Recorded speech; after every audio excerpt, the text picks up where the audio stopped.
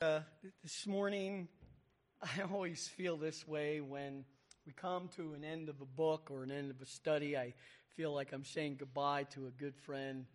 I feel that way with the book of Ephesians. It's been a tremendous book. I pray that it's been a blessing for you. I want to say I personally have learned quite a bit from the book of Ephesians, and some things I already knew, but I believe that the book of Ephesians, studying it in detail, brought those out in a greater and clearer way, and I'm praying a more permanent way. Just one of the things I was just thinking about the other day is that we often sign our letters with the phrase, in Christ. As believers to other believers, we say, in Christ, Darrell, or whatever. And I used to do that for many, many years. And then there came a time when I just thought, it's probably just a cliche at this point. So, for others or maybe for myself. So I started using other phrases, which is fine. But after getting back into the book of Ephesians and realizing that what that phrase, in Christ, means, which it means that we are in Christ, and all that Christ has as far as the riches in Christ that He's sharing with us, an inheritance we have in Him. In fact, I'm going to turn there and probably just for the rest of my life always reference this verse, but Ephesians chapter 1, verse 3, which I believe is indeed the key verse. Blessed be the God and Father of our Lord Jesus Christ, who has blessed us with every spiritual blessing in the heavenly places in Christ. He wasn't just putting that in there to put an end to a letter. That in Christ is the idea of all that we are positionally. Well, I wasn't really sure if I was going to do this or not, but I will. All right, so when we take Greek class, you don't have to be OCD, but it helps. Here is a list and a chart of all of the prepositions. Now, we have prepositions in the English language, but basically you came into the church. As soon as church is over, you're going to go outside the church. And, of course, there are other prepositions. But for the Greek, this is what you have to learn, all the arrows. You have a preposition that means over. You have a preposition that means under. You have a preposition, dia, that means through, from outside through, and then, or inside, then outside. You have one that goes inside and stops on the inside. You have one that's on the inside and just goes outside. Now, again, it's not because they're OCD. It's because of the great detail of this language. You have one that goes toward the circle. You have one that's alongside of the circle.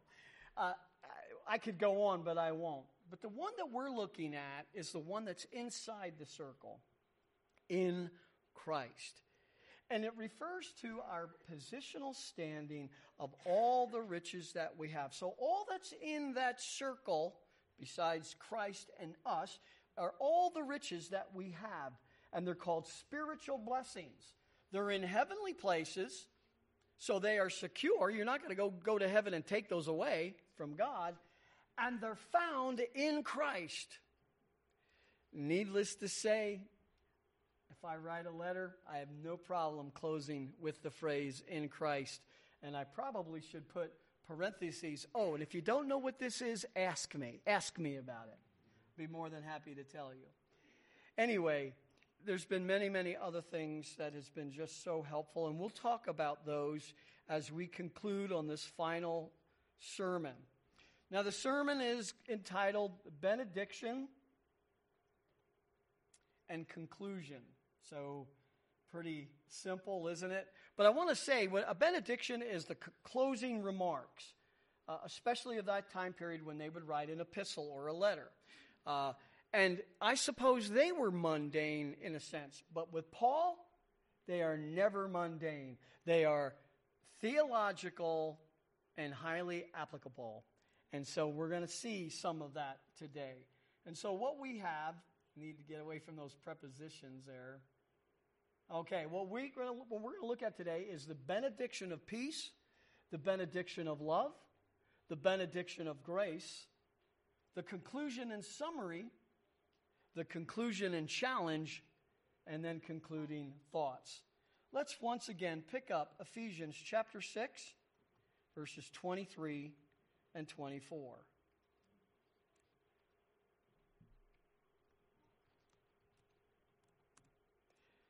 It says, "Peace be to the brethren, and love with faith," or in the midst of faith, "from God the Father and the Lord Jesus Christ.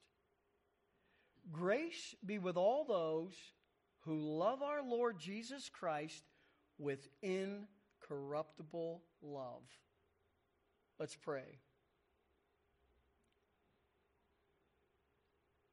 Father, your wisdom is beyond measure. That you would not only save us, but then you would give us your word, that we would be able to study, know salvation, and also be able to grow and mature. I think this letter is to one of the most mature groups of the New Testament. And yet, Lord, we know that they weren't perfect, but these were lofty things that we learned through here, but there were also practical things. The doctrine in the first part leads us to the duty in the second part. Father, I know I can't bring it all together in one sermon, but you can, and I ask you to do that today and to challenge us, and we'll thank you for it in Jesus' name. Amen. Well, as it begins with peace to the brethren, the idea is that he began with peace and grace in verse 2, chapter 1, and he ends with grace and peace. This is the normal way that Paul has done it and other apostles. But again, there's much more. What does peace mean to Paul? What did he mean when he said peace to you, to the brethren? Well, I want to look at, first of all, a few scriptures that talk about what peace means.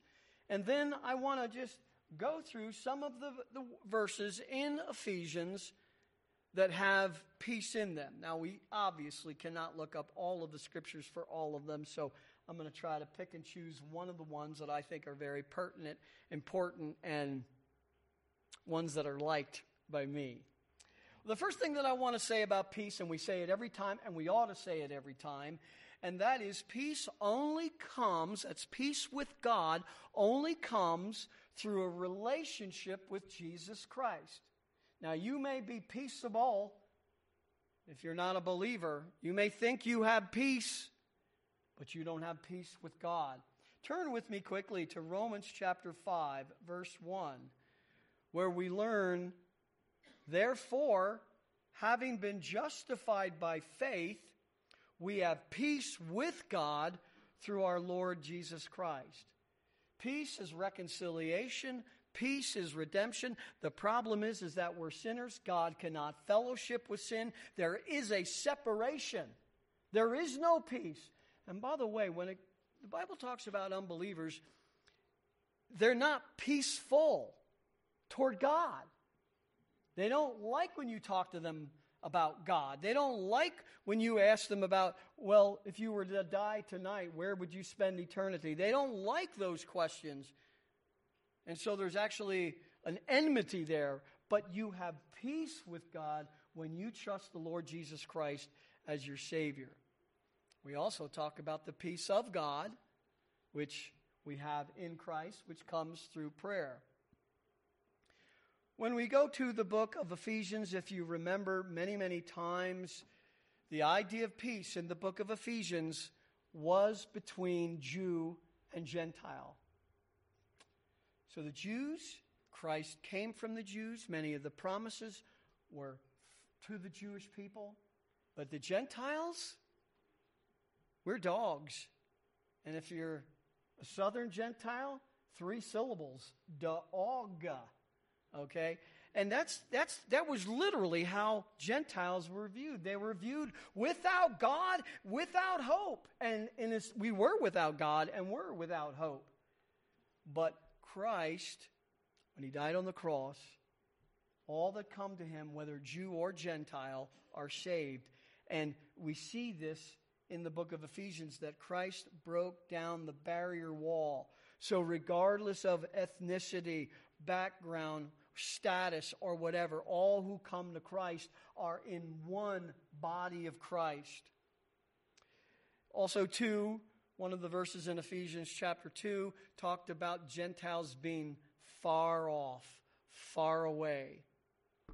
And the idea there is, for emphasis, the idea there is that we weren't of the household of God. The Jewish people were. Now, that didn't mean that they were all saved. They, too, had to place their personal faith in the Lord Jesus Christ, and that's where the problem lies. But we who were Gentiles were far off, away from the promises, but because of Christ, trusting him as our Savior, we've been brought near. We've been brought near into a relationship. And then also, too, you remember it talked about a bond of peace that we ought to have as believers, even in a church. In fact, that was our theme last year. I'll ask you to turn there. Ephesians chapter 4, verse 3, as we're talking about peace. So I could have just said peace is just a feel-good feeling. You're not disturbed by anything, but that wouldn't be biblical. Nor do I think that would really be true. And in Ephesians chapter 4, verse 3, we are told to be diligent. Doesn't happen by itself necessarily. And Satan, with his spiritual warfare, will try to disrupt a unity within a body of believers. Being diligent to preserve the unity of the Spirit in the bond of peace. I won't do a sermon on that because we've spent many sermons on that when we had that as our theme. But this is something that we want to remember. And by the way, a lot of these things, as I bring them up, I want us to remember. I don't want us to forget. I want to remind us. We talked about peace when we talked about the armor of God.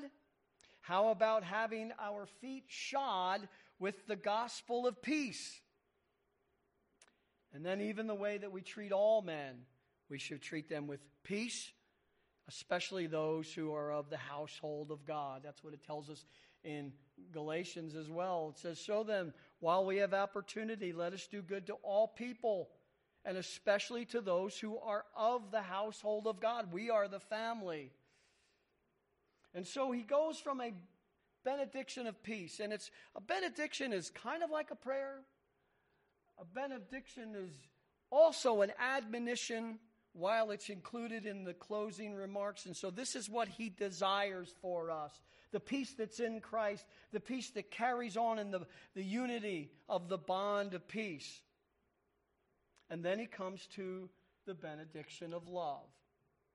And I would have to say that love is a strong underlying theme in the book of Ephesians. Probably many books, if not all.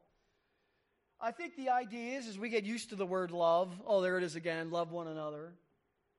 But as I come to the conclusion of his benediction, and he talks about love twice, I think love for the brethren as well as love for the Lord Jesus Christ, you see that it's an underlying theme. And of course, this is the word agape, which is the self-sacrificial love, the love that God demonstrated when he sent his Son to die on the cross for our sins.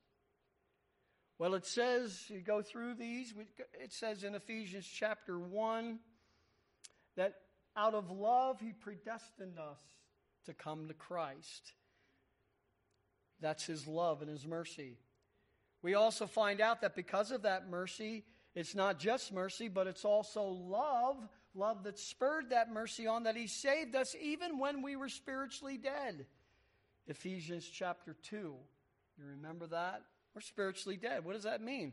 Well, we're alive, but our life toward God is dead. We have nothing there. There's nothing there. We don't seek God. We don't serve God. We don't understand. We're dead spiritually. That's how everyone is until they come to Christ, and we find out that this is through the Lord's mercy. Here's one that I wanted to bring up in light of Lizzie and Levi's wedding in Ephesians chapter 5. You remember that? It gave us the model for the marriage, the husband and the wife. And what we find out is that the husband and the wife are actually the model of the reality of Christ and the church. Husbands, love your wives just as Christ also loved the church and gave himself up for her. Now, it's important for the husbands and the wives to have this love. But this is ultimately a picture. The reality, the eternal picture will be Christ and his bride, that love. I have to just share something. So yesterday, talking to Levi's father, he reminded me about an incident. And the incident happened when, a long time ago, when we had the wedding of Luke and Chrissa here, if you remember that. Well, while we were having the ceremony, one of the young men just fainted. And that had never happened to me before, just fainted. So people picked him up and revived it. Well, his father told me, he said, that was Levi. I said, you're kidding, that was Levi. So both his father and I say, Levi, do not lock your knees while you're up there saying your vows. And then I said, but if you do, don't worry, we'll remember it the rest of your life. But anyway, he did fine, a beautiful wedding. And, you think of that wedding and these the glorious gifts that God gives us. But according to Paul, it's a great mystery. Not getting married. The great mystery is Christ and his bride. And so you always remember that from the book of Ephesians. We're to have love for all the saints, love one another. We're to be grounded in love, Ephesians 3:17, grounded in love. So that means love is ground into everything, into our ministry, into our relationships, into everything. And then I'd like you to turn to Ephesians chapter 3, verse 18 and 19. Because the benediction is love to you, love, that you would have love for God and love for one another. Well, why do we have love for the Lord? Well, there are several reasons. One of them is because we love him, because he loved us. He first loved us. He initiated that love. He saved us, gave us this Holy Spirit that pours out love in our hearts. He has given us all of these great spiritual blessings and riches that we just love him and adore him more. But talking about his love, how can we ever forget Ephesians chapter 3, verse 18, in Paul's prayer, that we may be able to comprehend with all the saints what is the breadth and the length and the height and the depth, and to know the love of Christ, which surpasses knowledge, that you may be filled up to all the fullness of God. So his prayer is that we would understand we're unable to understand fully, to comprehend all of it. But we are able to comprehend it and grow in that comprehension. And this is one of the reasons why we love him, because of the great love that we see. And I pray that we take that away from the book of Ephesians, that we always have this knowledge of his love for us. Nothing can separate us from the love of Christ. So when you're going through difficult times, when you're going through trials in your life, when other individuals, maybe of your family or within your church, are struggling, you can encourage them with these things. I get it. Sometimes we just need to listen to them and they just need to talk. But eventually we need to bring them back to the Word of God. The Word of the Lord endures forever, and it will certainly encourage believers today. And this is what Paul prayed for us to do, to be able to comprehend the depth of love. And I believe it increases our love for him. Ephesians 4:2 talks about that we would show tolerance and love one another. Now, this is not tolerance for sin, okay? We're not on that road. This is a tolerance for the peculiarities of one another. This is the idea where even Scripture tells us to put up with things because of love. By the way, don't ever think you're the only one putting up with things. Other people are putting up with things in your life too. So as we do this together, love is the emphasis, and it is the unity of the bond of peace. And then we build up the body. And how do you think Paul says we do that? We build up the body of Christ with love. With love. We're not taskmasters, drill sergeants. We're disciples of Jesus Christ, who he himself said, that is the mark that you are my disciple if you love one another. If you love them as I have loved you. And so this is what we do. So love is this major thing. And it says it's benediction. Love to you. Love through the Holy Spirit. Love because of what Christ did. And then you would extend that love to Christ and to others. Now it is interesting that in this he does say, and love with faith. He could be asking that we would grow in our faith. We certainly need to do that. But I think when you look at one of the prepositions in Greek, meta, it means in the midst of. In the midst of. So this could be translated, and love in the midst of faith. Now what would that mean? Well, to me that means not just love, gushy love, worldly love, but love in the midst of genuine faith. Love in the midst of salvation. Love in the midst of true people who know the Lord, and with that faith in the Lord, this is why they love. It's Christian love, which is not known by the world, is not exemplified by the world. Now, the world may do heroic things, and I'm glad for it. Like the 9/11 situation, and people went into the tower and sacrificed their lives. That's great and heroic, but this is even greater than that. This is the agape love through this genuine faith. It's a love that forgives because of genuine faith. It's a love that seeks the betterment of another, looks in the interests of another because of genuine faith. And then Paul talks about faith throughout this epistle. And I want to remind us of a number of things, but the one that stands out in my mind is Ephesians chapter 2, verses 8 and 9.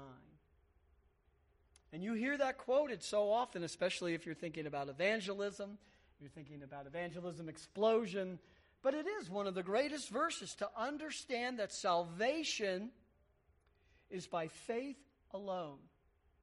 Not faith plus works, not faith plus an act, but faith alone in Christ alone. Turn with me to the very familiar verses, Ephesians chapter 2, verses 8 and 9.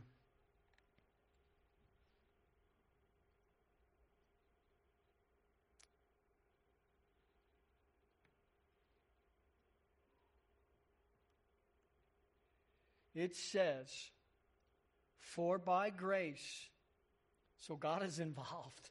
He is directly involved. He is sovereignly involved. For by grace you have been saved through faith. And he's going to go on to say that it's faith alone. This is so important because there are so many denominations out there that disqualify themselves for salvation because they add works. A work is something that you add to your faith to say, this is what saves me. Whether it's giving money or doing good deeds or being baptized, all of these things, when you say, oh yes, I can add this and this is what procures my salvation, that's wrong. Look at what it says. For by grace you have been saved through faith, and that not of yourselves. It is the gift of God, not as a result of works, so that no one may boast. And so saving faith is faith alone in Christ alone. Now after that we grow. After that we do get baptized. After that we do all these things. But for salvation itself, clearly the gospel is very clear. What did Paul say to the Philippian jailer when the doors of the prison were opened and He was afraid the people were going to escape and he would lose his life. What must we do to be saved? What must we do to get all these prisoners back in, is what I think he was saying when he said it. And Paul said, believe on the Lord Jesus Christ and you shall be saved. Believe. Not believe and something else. Believe. Faith alone in Christ alone. And we see so many times in the New Testament, just believe, believe, believe, believe, believe. What do you take away from that? That is believe, not believe plus something else. How about John? The very end of the book of John.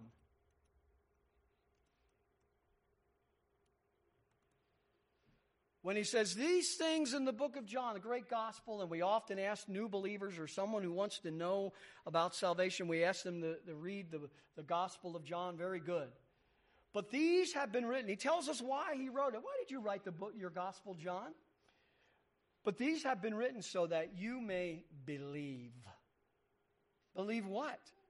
Believe that Jesus is the Christ, the Son of God, and that believing you have life in his name.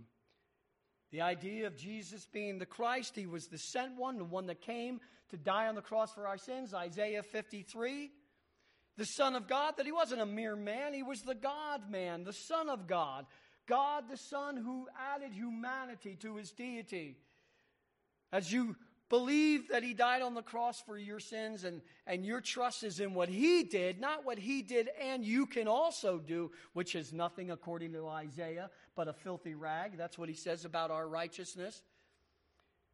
The moment that you trust Christ with faith alone, in Christ alone, you are saved. And it's Ephesians chapter 2, verses 8 and 9, that so many over the generations have gone to declare this true biblical salvation. He talks about faith in many other places too. He talks about that there's access for the believer to the Father through faith in Christ. It says that Christ dwells in our hearts through faith. So we know that not only the Holy Spirit dwells in the believer, but also Christ. Christ in you, the hope of glory, by faith. I don't feel him. I don't have any kind of warm fuzzies or anything, but I know by faith because the Word of God says it. And it doesn't even matter if I'm having a bad day or even there's sin at times in our lives. We sin, doesn't matter. It doesn't matter. It's a fact. Count a fact as a fact. That is faith, a precious faith. And what we're all trying to do as believers is attain to the unity of faith. So we grow in faith, and I think some of that refers to doctrine. It's the Christian faith, the Christian doctrine. I think it means that as well. And then the last one I want to remind us of, not too long ago, we were just told with the armor of God to take up the shield of faith, with which we are able to extinguish all the flaming arrows of the evil one. So, when Paul writes this, he is not dismissing what he has previously written in the last 6 chapters. What does peace mean to Paul? Well, go through the book of Ephesians. And then you could do a greater study. What does it mean when you go through other books of the Bible?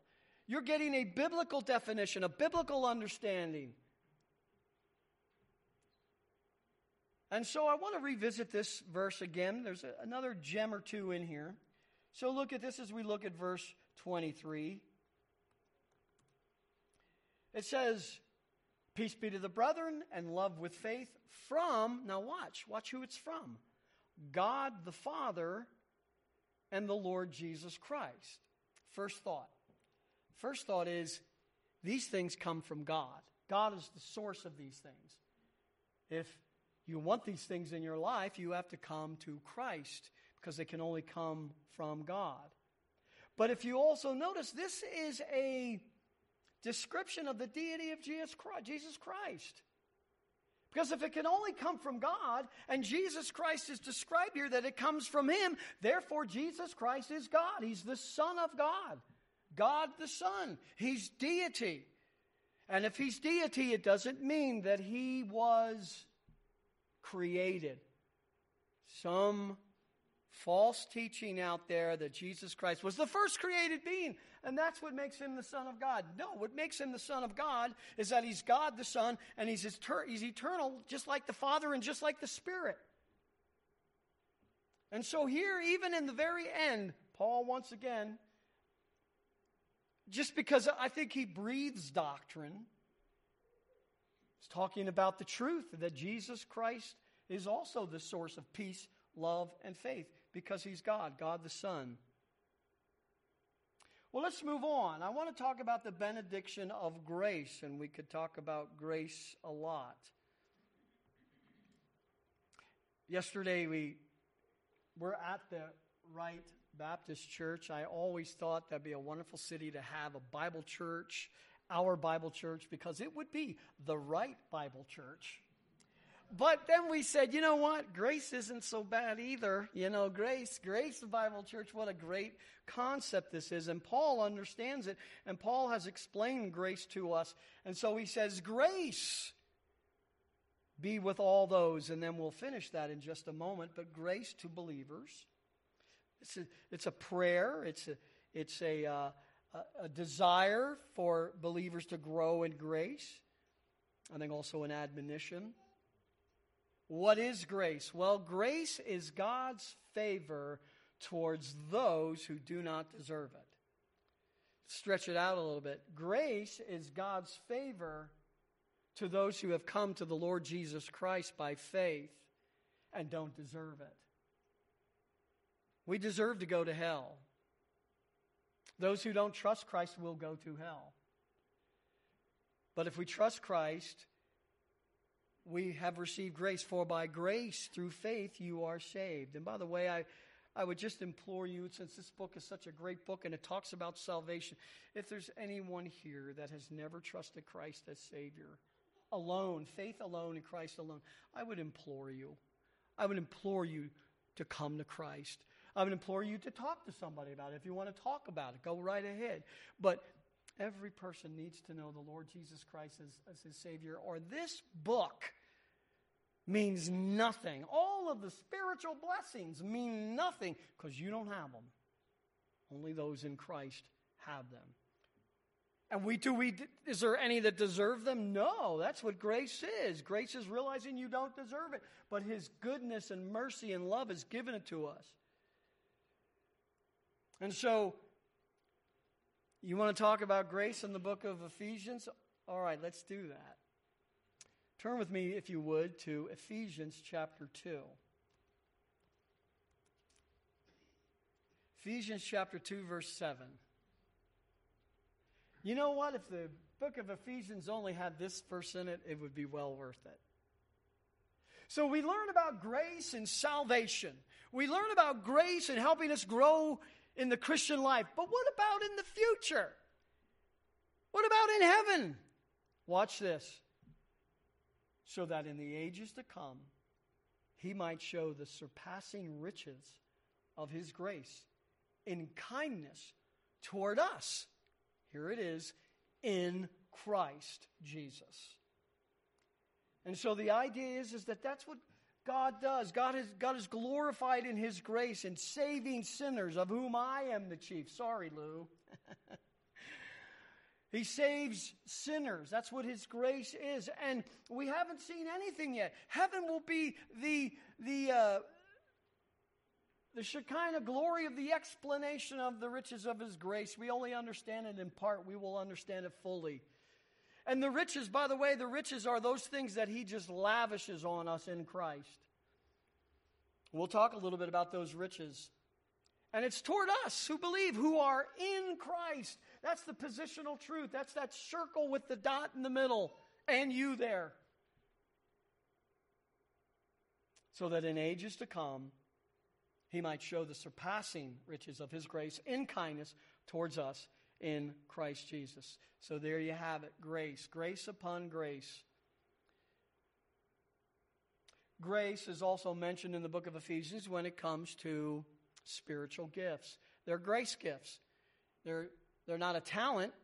They're a grace gift because you can now do something that you couldn't do before. It's given to you by God's grace, And it builds up the body of Christ. That's why spiritual gifts are called gifts of grace, Ephesians 4:7. And then finally, even our behavior is going to or should include grace.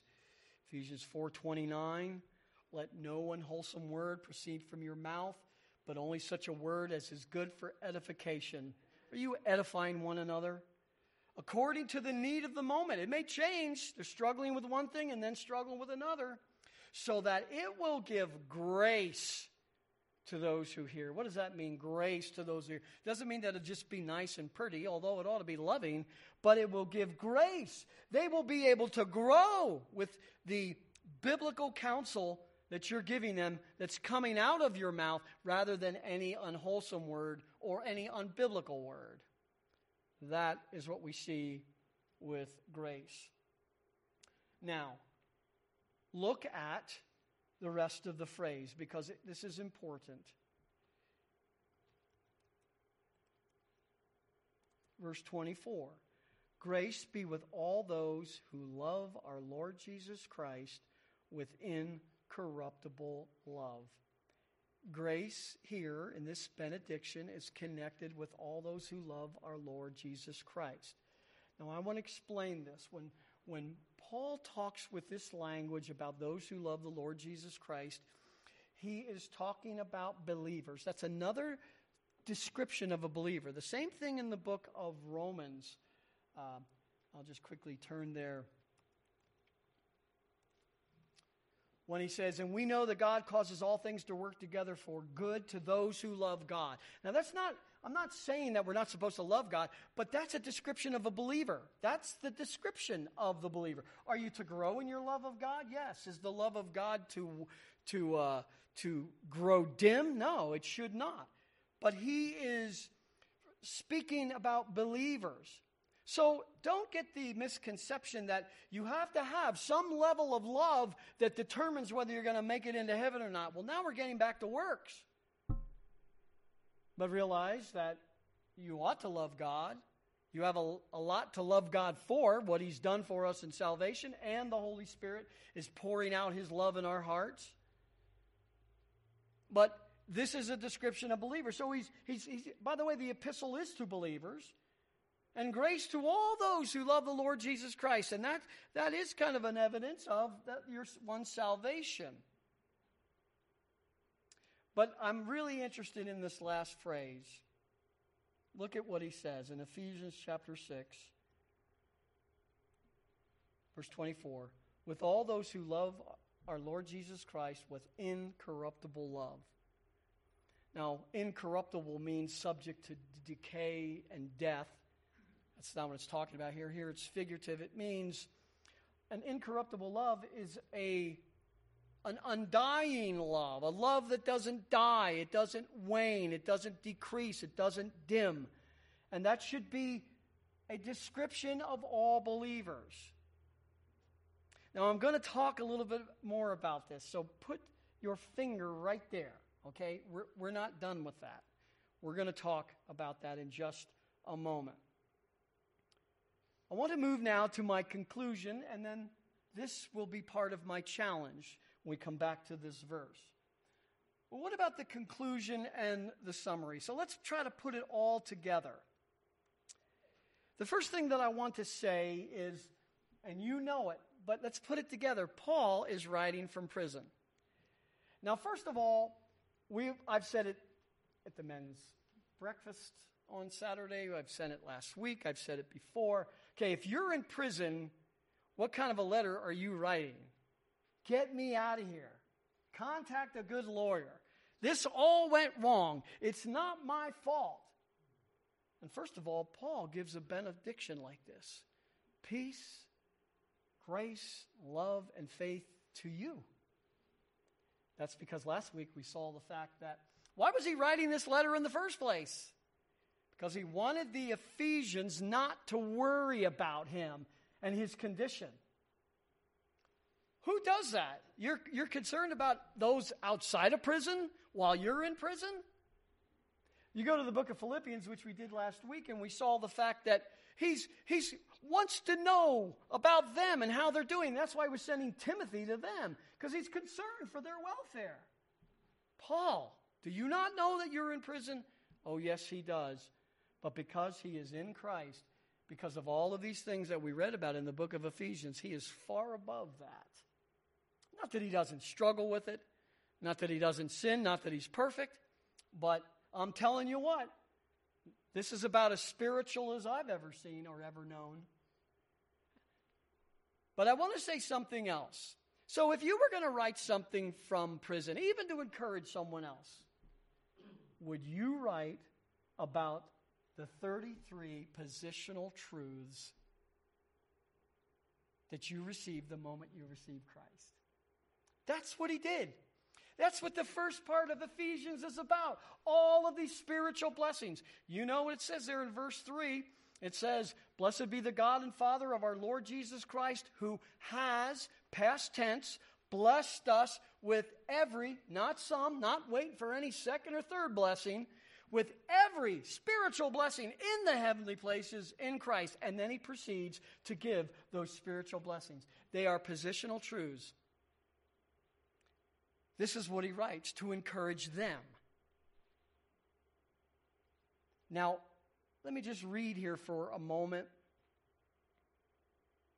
Let me just read what Louis Sperry Schaeffer says about these. And by the way, in his theology, he came up with 33 of these. There may be more, depending on how you categorize them. But this is, what is a positional truth? What is a positional standing? What is a spiritual blessing that you receive the moment you trust Christ? Now, you may be just saying, all I knew was God is holy, I'm a sinner, Christ died for my sins. If I trust him, I have forgiveness of sins and eternal life. That's exactly right. And he saved you. But there is so much more. All of the riches of Christ are involved. Now that you are in the center of the circle in Christ, here's what these spiritual blessings and positional truths are.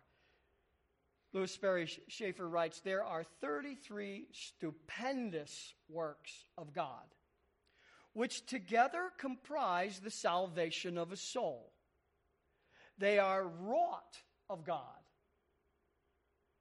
They're not wrought by us. We don't earn them. We don't do them. We don't work on them. We don't add, change, or delete them. They're wrought of God. They are wrought instantaneously. They are wrought simultaneously. They are grounded on the merit of Christ, and being grounded on the merit of Christ are eternal.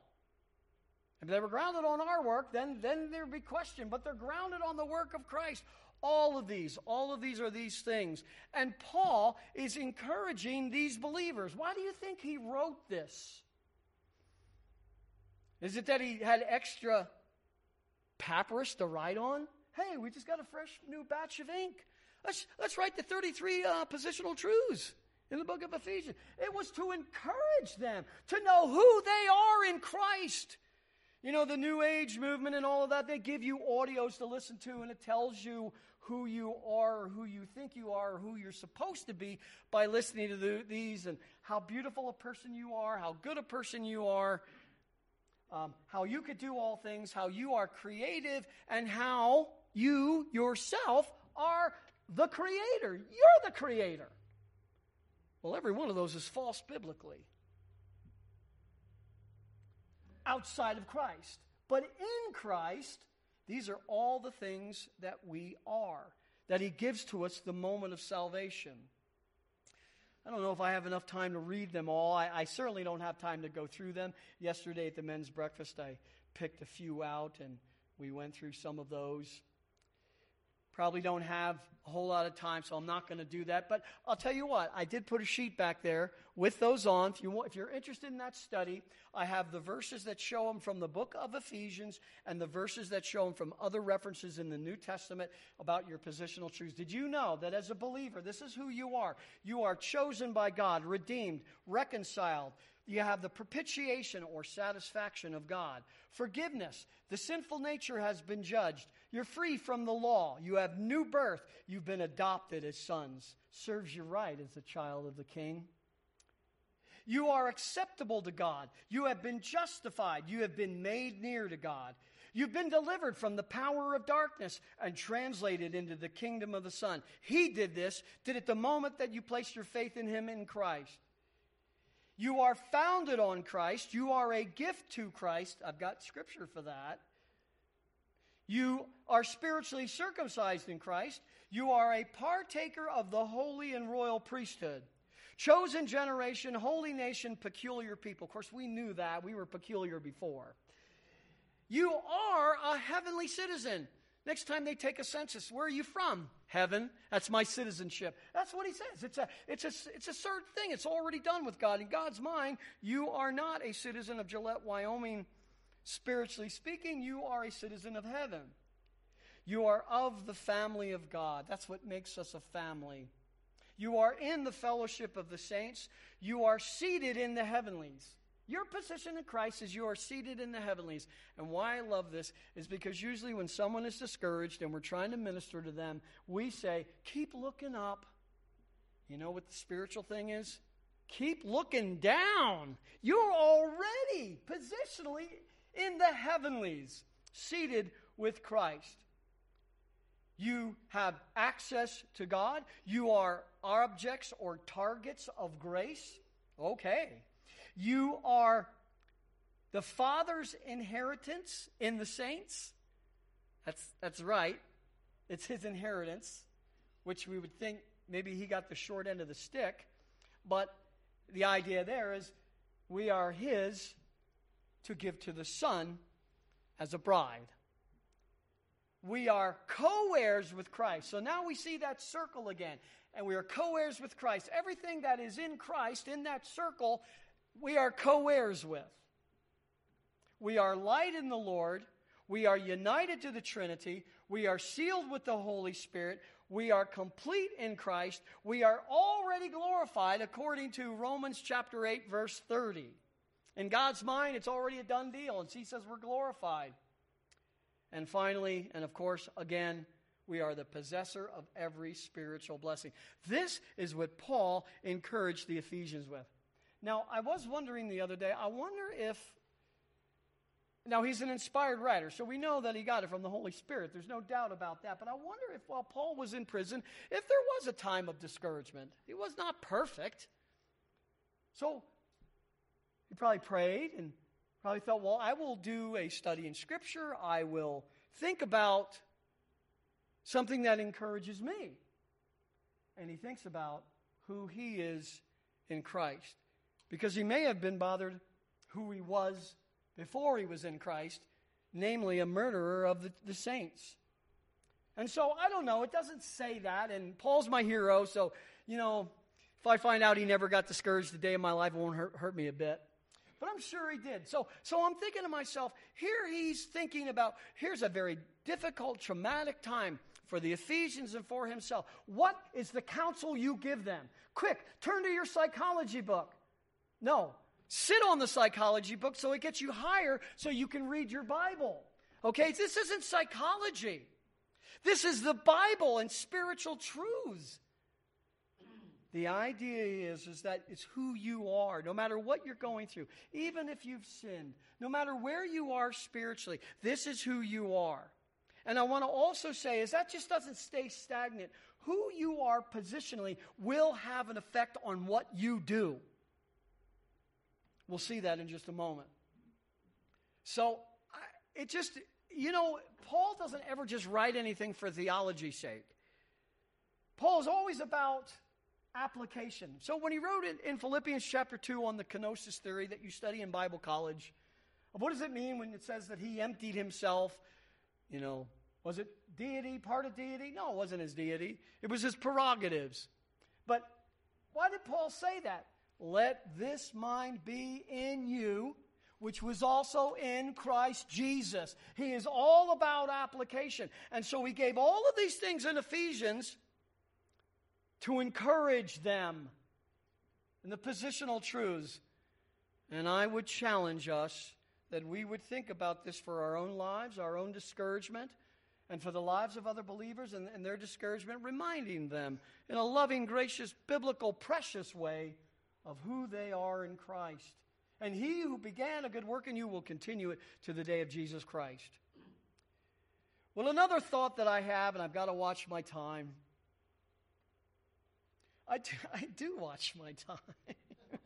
I watch it go over and over. But seriously, the other summary that we take from this book is the first 3 chapters were about doctrine. So it's not always what you do, but it sometimes is what you know, which affects what you do. So the first 3 chapters are about doctrine, and then the last 3 chapters were about application. I think that is a beautiful way to understand. When you have right doctrine, you are going to have right application. When do people take things out of context, and when do they do crazy things, quote unquote, for the Lord? When they take things the wrong way doctrinally, when they don't understand the text or doctrine.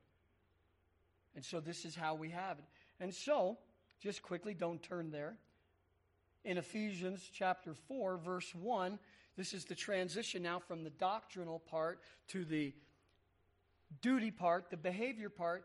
He says, therefore, what's the therefore? Therefore, because of what we've just learned in the last 3 chapters, I, the prisoner of the Lord, what are you going to say, Paul? You're in prison. Tell him you need Jerry Spence.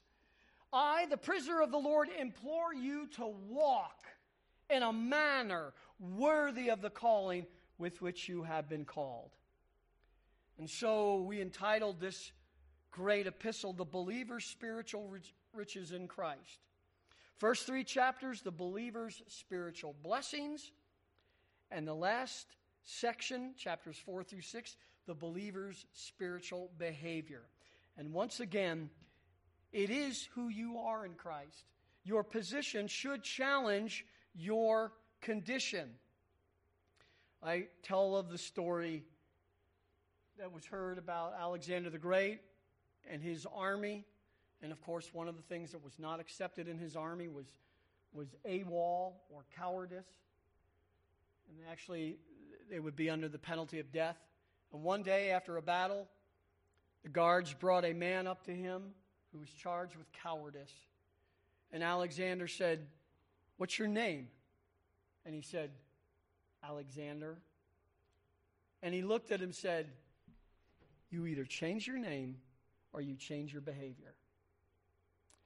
Well, in somewhat of a similar way, you are a Christian, a Christian. You are of Christ. You are in Christ.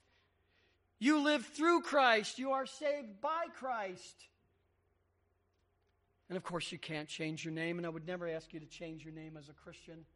But I will ask us all, myself included, first and foremost, change our behavior.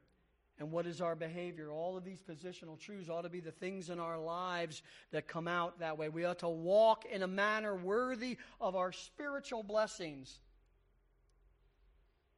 And so these are some of the great lessons we learn. Now, I've got one more. Let's go back to verse 24. Paul writes again, "Grace be with all those who love our Lord Jesus Christ with incorruptible love," meaning undying love. I believe they loved the Lord Jesus Christ. But what happens over time?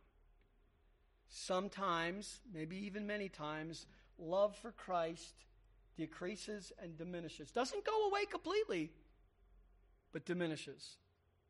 Some 30 to 35 years later, John, the Apostle John, from the Isle of Patmos, writes the words of Christ to the church of Ephesus. Now, there's a lot of things that they are commended for. They are commended for things like their deeds and their labor and their perseverance. Oh, how we need that in the church. They had no toleration for evil and evil men. Good. That's exactly right. We cannot become like the world. And this isn't to say that we don't share Christ with them, but we don't have toleration for sin. They had doctrinal discernment because they were able to discern false apostles. You're not an apostle of Jesus Christ. And we're still doing that today, aren't we? They did not grow weary. You hear people, "Well, I've done it a long, long time. It's time for the younger generation to do it." And they had hatred for the deeds of the Nicolaitans. Now, who were they? Well, we're not exactly sure because nothing else is written about them, except to say that maybe it was a pre-Gnostic group or a group that was involved in both paganism and immorality, kind of like what you see in the Old Testament and how you would have these temple prostitutes so that you could have communion with your God. And they hated that. They hated those deeds. And in all intents and purposes, we'd say, man, that's the church I want to attend.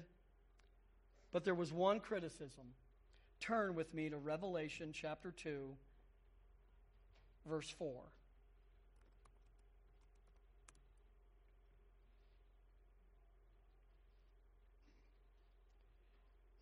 Revelation chapter 2, verse 4. From the church of Ephesus, some 30 to 35 years later, said, "But I have this against you, that you have left your first love." Now, what does that mean?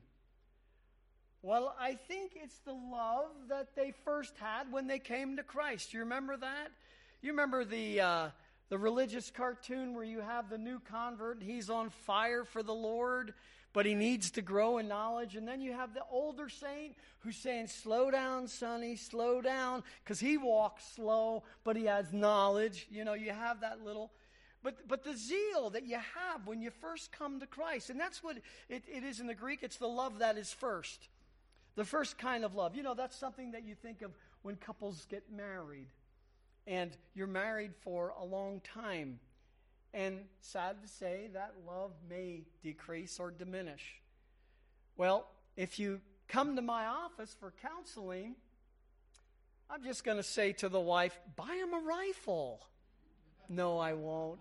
No, I won't. What I'm going to say is, go back and remember what it was that drew you two together. Remember what it was that you loved about them. You remember how fervent love. I shouldn't say this, but I remember one time my brother-in-law was not really a guy who's known for his emotion, but he came out years ago to go hunting, and he stayed with us, and he fell asleep on the couch with a picture of his fiancée on his chest. I thought, man, that boy is smitten. Well, we asked his wife when we went back east, does he still sleep with your picture? No. Well, the point I'm trying to make is go back and think about those things and what it was to recapture that first love. The love has grown mundane with these Ephesians. They were doing the right things, but it wasn't necessarily the right motive. And I don't mean that they didn't love the Lord at all. But it was mundane, and they weren't necessarily doing the right things out of the right motive, which was out of a love for Christ. I don't think that's the problem here at Grace Bible, but it scares me that it could be. I don't necessarily think that's a problem with me, although it scares me even more. I just read something this morning from Charles Spurgeon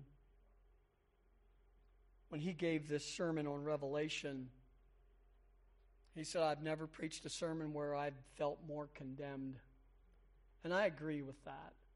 But there is none of us here who say we love Christ as we ought to love. And I think we even would say, I don't love Christ like I used to love him.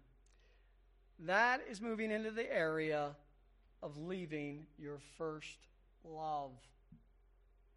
That's what happened some 35 years between what was written there to the church in Ephesus by Paul and what is written by the Apostle John from the island of Patmos to Ephesus. It had waned a little bit. I don't know how much, but enough that Christ said, you need to straighten it out. You need to repent, or I will remove your lampstand. In other words, your church will cease to exist. And then in verse 5, he gives the remedy quickly. He says, therefore, remember. Remember where you have fallen. And that's that idea of remembering what it was like in the beginning. And repent. Admit it's wrong. You know, I think there's probably room for repentance in everybody's life this morning. Mine also, maybe even especially. Lord, I don't love you as I ought to love you. Help me. I don't even love you, Lord, like I used to love you as far as the zeal. Maybe without the knowledge, but the zeal. And then after he says, repent, do the deeds you did at first. Quickly. So you're remembering your first love and the things that caused you to love Christ. When you first found out that your sins are forgiven because Christ died on the cross for your sins. Hallelujah. What a glorious moment. And then to try to get involved. You want to do everything for the Lord.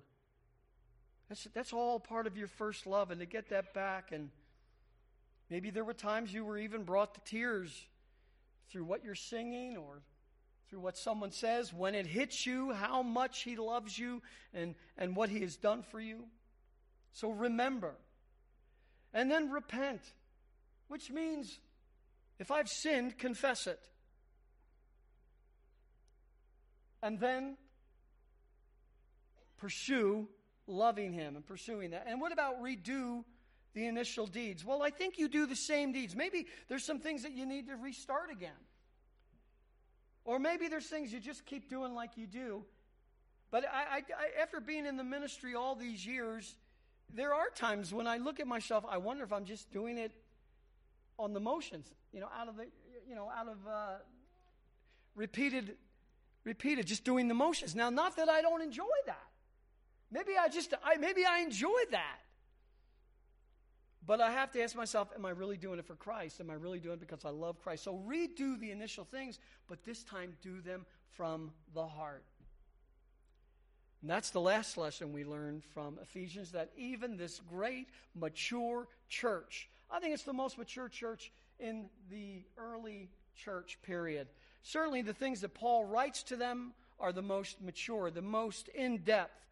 He does it to encourage them, but you have got to think, under the inspiration of the Holy Spirit, when the last verse says, grace be to all those who love the Lord Jesus Christ with an undying love.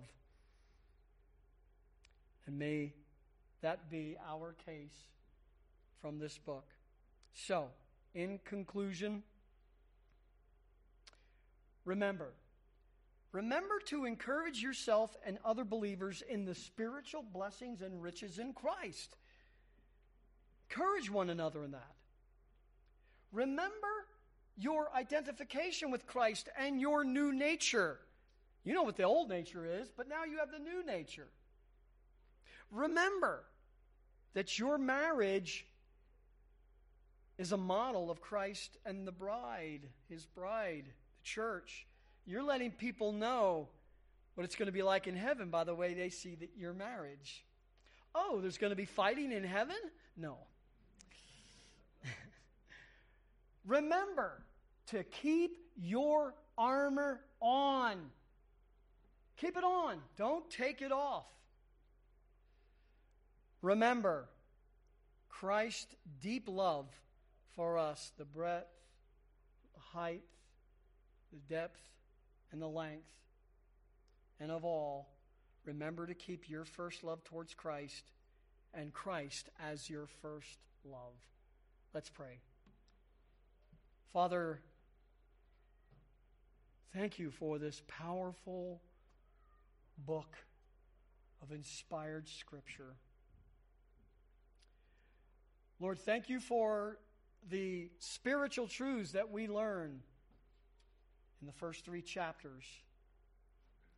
This is to encourage us of who we are in Christ, not who we were without Christ.